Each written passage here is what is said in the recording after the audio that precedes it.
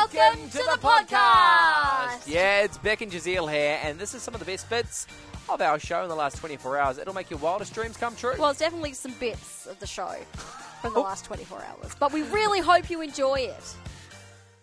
5 Drive here with Beck and Jazeel. It's 13 minutes past 4 o'clock, and we want to know, what did you do to your face?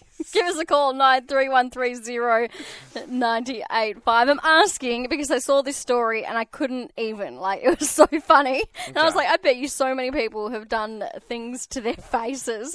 So this guy called Ron, he's from the Gold Coast. So he does a weird thing when he shaves, okay? Yeah. He always covers his whole face in shaving cream. His whole face? He always, I don't know why, but...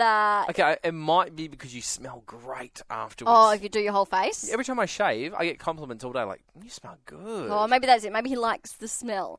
So he thought he was just having a normal shave, left the cream on for 5 minutes before he realised he made a horrible mistake. Hilarious images show how he was left a little red face after accidentally using hair removal cream. What? On his entire face instead of shaving cream. Does hair removal cream... I've never used hair removal cream. Does it come in the same kind of foamed up stuff? Foam, it's a foam, it's white. Because, how do you get them mixed up? I know. Well, he just grabbed it and thought it was the same thing. He ended up losing one part of his eyebrow, part of his beard, and some of the hair on his head after confusing the two products. No.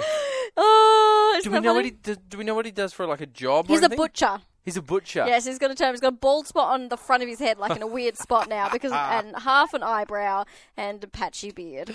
But good on you, Ron. It made me think, so people do so many things to their faces all the time, and it's the most prominent part of your body. Oh, yeah. So I want to know, what have you done to your face? We've got Rourke on the phone. Rourke, how you going? Good. Rourke, what happened? It wasn't me, it was my grandpa. Oh, what'd your grandpa do to his face?